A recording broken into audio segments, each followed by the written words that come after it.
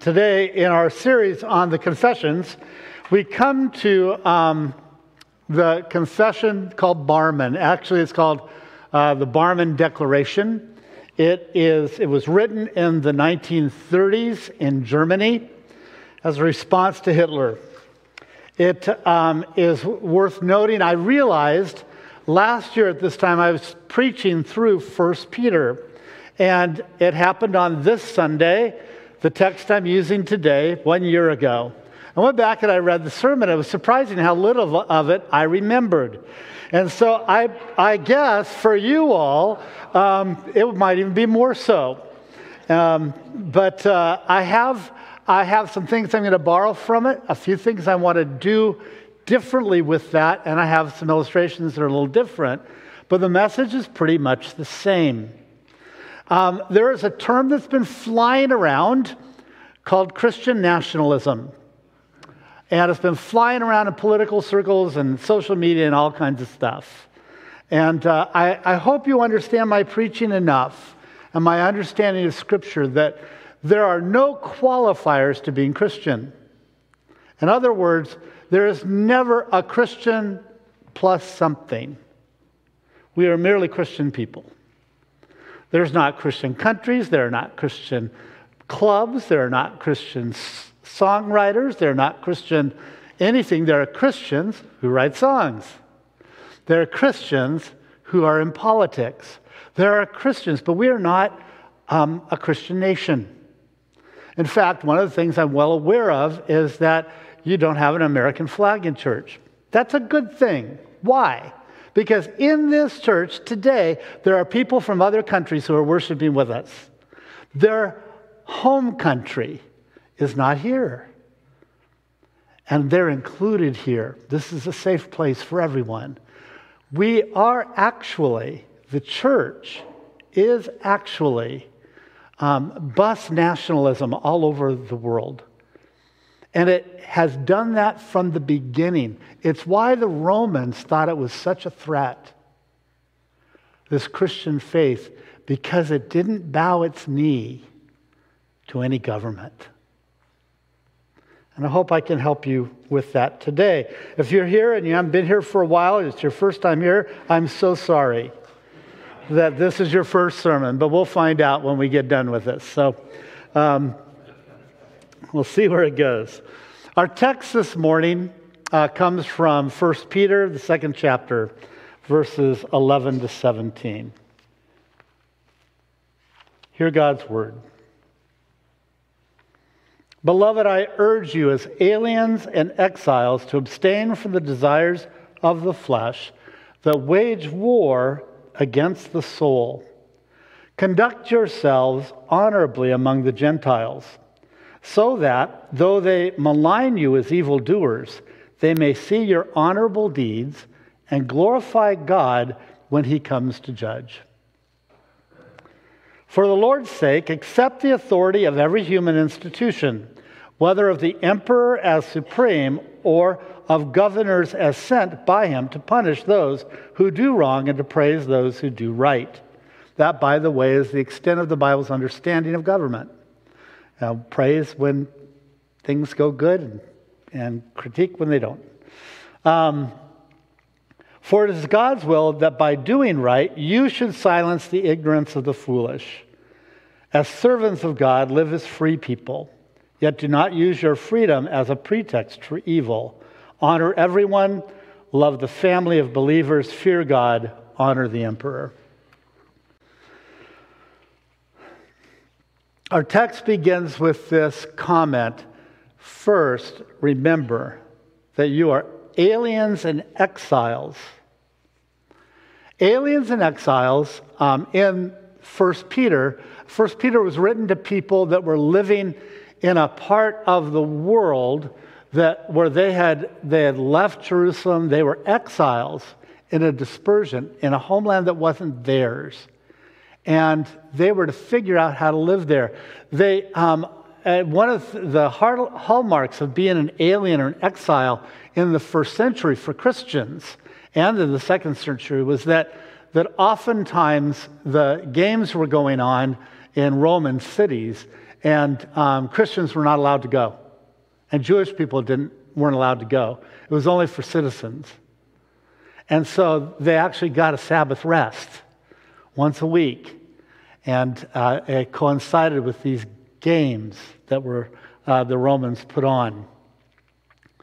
Our citizenship is not of this world. Our citizenship is not of the kingdoms that are established here. Any allegiance placed above God and God's ways is not from God. Can't say it more clearly than that. Any allegiance placed above God or God's ways of getting things done doesn't come from God. Achieving ends by violence doesn't come from God. Doesn't matter what the ends are. The means often are the ends for Christians. A biblical understanding of what it means to be an alien or exile in a foreign land. There's stuff in 1 Peter, you can read it. But I'd like to refer you to a story from the Old Testament. It's from the first chapter of Daniel. Maybe many of you have read that. You know it far better than I do. But in that first chapter, Daniel is an advisor to the king. He comes and he gives him words. He interprets dreams to him later on. In fact, at one point, Daniel is given a royal robe and vestments and things that signify he's one of the top 3 or 4 people in that kingdom. But in this first chapter, he's invited to feast at the emperor's table, and he says no. And he says no because the emperor's table is a seduction. It's full of all kinds of things that Daniel hasn't eaten before, and it's full of all kinds of things to make him fat and lazy, sort of like how I eat. But Daniel is like that. Daniel says no, and one of the stewards goes, "Daniel, you've got to eat." And he says, "I will, but just bring me these vegetables that we grow, and I'll eat those." And the steward goes, "Listen, Daniel, you don't understand. The emperor's going to notice that you're losing weight, and he's going to wonder why you don't participate in his table." And Daniel says, "Watch us. Watch us. At the end of 28 days, look at us and see if we have any physical evidence of not being like we were before, healthy, well-fed, nourished." And of course, you know the end of the story. Daniel doesn't show any sign of being undernourished, and the king has no sense of this and no notice. And Daniel continues on to speak God's truth to this foreign king, emperor. What it means to be an alien in the culture is to learn to push back from the table. Let me give you an example of what that might be like that would threaten my life a little bit and threaten what I have. Pastors are given, along with military people, it's an old thing. I think it happened, not that old, it happened after World War II. We were given a tax break where we could pay only, not only could we write off our interest on our loans for our homes like everybody, but we got a thing called housing allowance, and it allows us to write it off a second time. You all don't get that. I get it. It's not fair. I feast at the emperor's table. I take advantage of it. But if I was honest, if I really wanted to push back, if I really wanted to be able to be like Daniel and be able to be free to critique the way the king does stuff, the way the emperor works, the way the culture says this is the way it should be, then I would free myself from that perk. I think it's incumbent on us then to be gracious and generous people with what we have. But one way of pushing away from the table is not to take the bribe. That's how Daniel saw it. To be aliens and exiles means that you can be in the world but not of it, that you're not nourished by it, that you're not looking for it to give you what you need or to fulfill your beliefs or role in life. Christians will necessarily push back from the table of the emperor and civic authority for their well-being. That's what it means.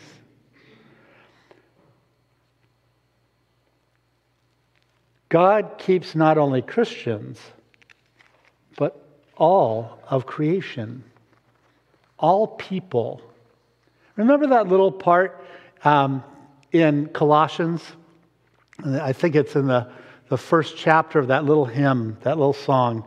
And it says that Jesus is the firstborn of all creation. And it goes on to say, all things hold together in who? In Jesus. And it's specific. All things hold together in Christ. Therefore, there's nothing that holds my life apart from Christ as well. Well, this is all sort of background and segue to the heart of what I want to get to. In 1933, I shared this a year ago, I'll share it again, but I'm going to do something different with it. That the opposite of trusting in God as opposed to the emperor comes across as religious nationalism. And in our case, we would call it Christian nationalism. In 1933, the state church in Germany adopted the following statement. God has created me a German. Germanism is a gift of God. God wants me to fight for my Germany.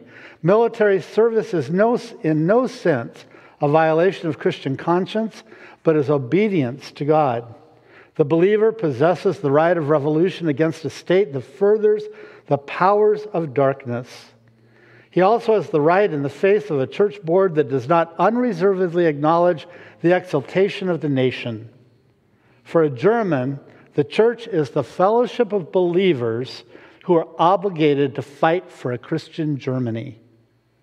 The goal of the faith movement of German Christians is an evangelical German Reich, or a national church.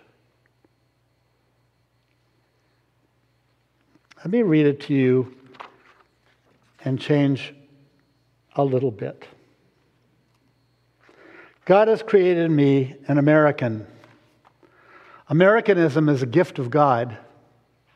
God wants me to fight for my USA. Military service, that taking up arms, is in no sense a violation of Christian conscience, but is obedience to God. The believer possesses the right of revolution against a state that furthers the powers of darkness. He also has the right in the face of a church board that does not unreservedly acknowledge the exaltation of the nation. For an American, the church is the fellowship of believers who are obligated to fight for a Christian America.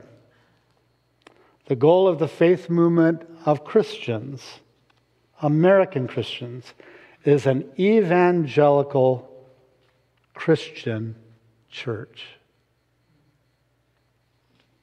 Doesn't take much to change it. Now, I want to tell you this. I'm not being partisan in this. I'm trying to be descriptive of the danger of us identifying our faith with a particular point of view about our country or any country.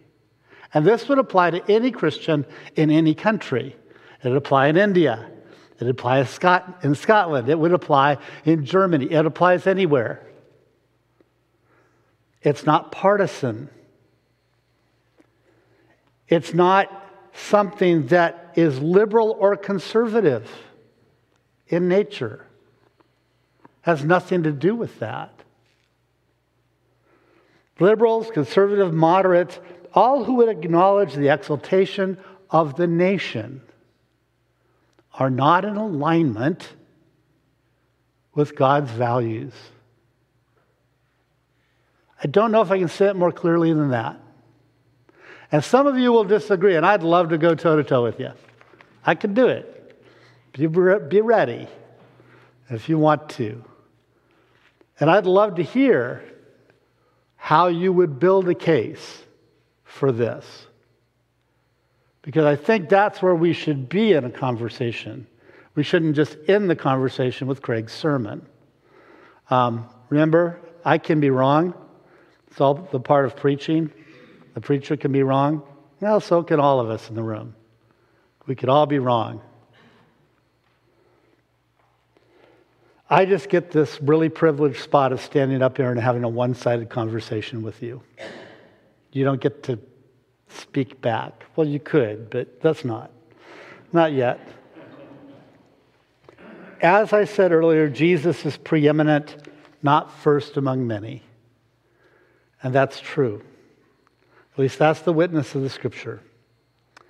In response to that statement from the German state church, there was another representative of church people in Germany. Thank God. Dietrich Bonhoeffer, you know, was martyred for his faith. He actually was martyred because he attempted to assassinate, he was part of a plot to assassinate Hitler. I don't know where his faith and his sense of taking up arms all comes together. And it's been a source of debate for a long time since that happened about whether he was right or wrong. Not here to debate any of that. Bonhoeffer, Martin Niemöller. Martin Niemöller was imprisoned in a concentration camp called Sachsenhausen, just outside of Berlin, that I had the privilege of seeing. I saw his cell. He was the one that said, you know, if when they came for Catholics, I didn't speak up because I wasn't Catholic. When they came for the trade unionists, I didn't speak up because I wasn't a trade unionist. When they came for the Jews, I didn't speak up because I wasn't a Jew. And when they came for me, there was no one left to speak up. Niemöller was part of this. Primary author of this was Karl Barth, German theologian during that period from Basel, I know, in Switzerland. But they responded with a statement of their own, and it's the Theological Declaration of Barmen from 1934. It's a really interesting statement. Like all of the confessions we've looked at just a little bit, they all have a huge amount of scripture backing up what they assert. And in the Barmen Declaration, there's these several articles, 6 articles, and in the 6 articles, they all begin with scripture. And Article 5 begins with our text this morning: fear God and honor the emperor. It's grounded in scripture, and for the German church, it's not grounded in ethnicity. It's grounded in scripture. And then they write this: Scripture tells us that In the as yet unredeemed world in which the church also exists, the state has by divine appointment the task of providing for justice and peace. It fulfills this task by means of the threat of exercise of force. So the authority of the state really is one of being able to enforce laws. If necessary, and not by us just agreeing to stop at stop signs, then the right to be pulled over, the right to be to use more forceful actions according to the measure of human judgment and human ability. The church acknowledges, this confessing church that Bart, Bonhoeffer, and others are part of, acknowledges the benefit of this divine appointment in gratitude and reverence before Him. I think it's something we're missing right now as Christian people, that regardless of who is, quote unquote, in power, that we deride whatever government is represented that doesn't agree with us. And our job as Christians is to be grateful and to pray, to have some reverence. It calls to mind the kingdom of God, they write, God's commandment and righteousness, and thereby the responsibility both of rulers and of the ruled. It trusts and obeys the power of the word by which God upholds all things. Two things. The state exists only because God allows it. The state is not preeminent. It is not forever. As C.S. Lewis says at one point, kingdoms and things like that compared to our life as the life of a gnat. Unfortunately, it extends justice and peace by fiat, by force, and by threat, which are not kingdom values. That's why we pray, Thy kingdom come, Thy will be done on earth as it is in heaven. I'm a patriot. And one definition of patriotism is that you honestly love your country enough to believe it can be better. We reject the false doctrine, and this is something that happens in all the articles. We reject the false doctrine as though the state, over and beyond its special commission, which they just stated, should and could become the single and totalitarian order of human life, thus fulfilling the church's vocation as well. On the progressive side of things, to think that government's going to solve the social ills and make it right is putting a little bit too much trust there. On the conservative side, thinking that if we can just exert our positions and be more forceful with them, and we can get them enacted, and we'd be Christian and as a nation, quote unquote, again, which I don't agree with. But if we could, then things would be okay. This Barmen Declaration is saying, listen, folks, the state cannot fulfill the church's calling. That's our vocation. Nor should we look to it to do that. We call the state to account to fulfill what is just and right in accordance with the Scripture for all God's children. And again, politics are not eternal. They're like the lifespan of a gnat to the forever that we will be. They reject another point.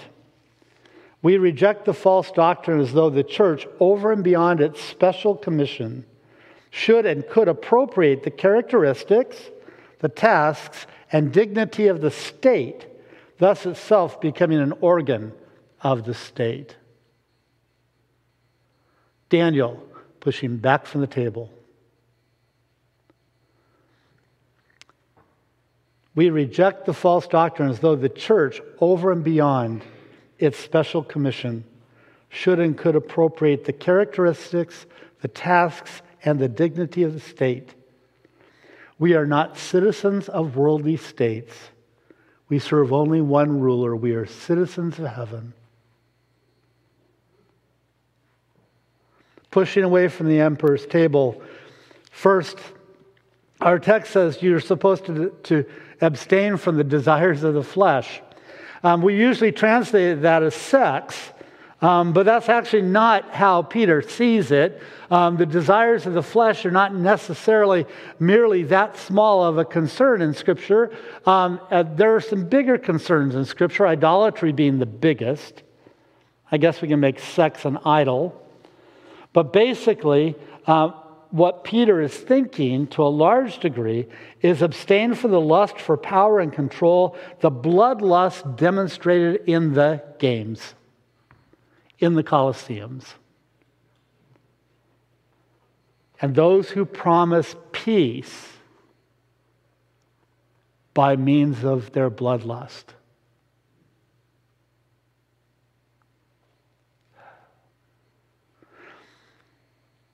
How else do we push away from the table? Be more committed to one another and to God than to politics. You have an election coming up. It's going to get more and more divided. The witness of this church has always been that we have people in different parties and in different positions. But somehow we found a way to keep doing God's work together, hand in hand, arm to arm, together, sharing financially in the burden, sharing in the work, the blood, the sweat, the tears. And we figured it out. We've been pushed apart. It's time to be pushed together by the Holy Spirit.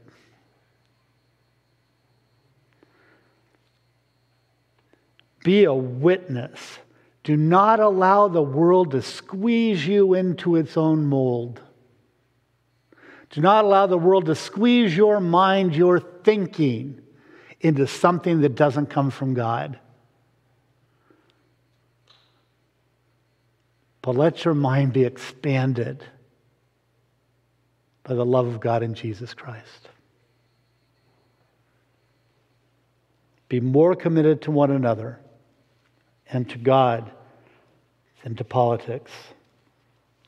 Together stand and work for those who cannot stand for themselves. This is the justice part. It's what comes out of the Beatitudes. The first few Beatitudes, Dale Bruner says, are God bless those who cannot get God on their own. God bless those who in our culture simply cannot access the things of God.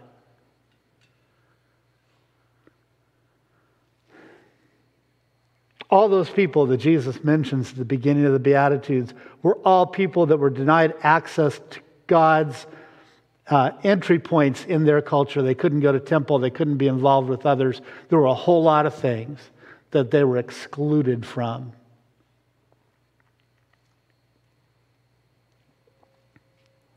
Stand and work for those who cannot stand for themselves, who cannot get God for themselves, who cannot get the simple things that sustain life for themselves. Stand together and work for what is true and what is honorable and what is just. Think on those things. It comes out of Philippians, right? Whatever is true, whatever is honorable, whatever is just, whatever is good, whatever is lovely. We're implored to think about these things. And that will push out other things from being the focus of our attention. As citizens of the kingdom of heaven,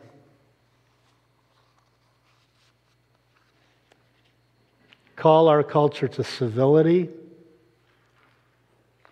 call our culture to be people of justice and righteousness and goodness, so all might participate this day and all days. Thy kingdom come, you said it really loudly, thy will be done on earth as it is in heaven. Pray with me.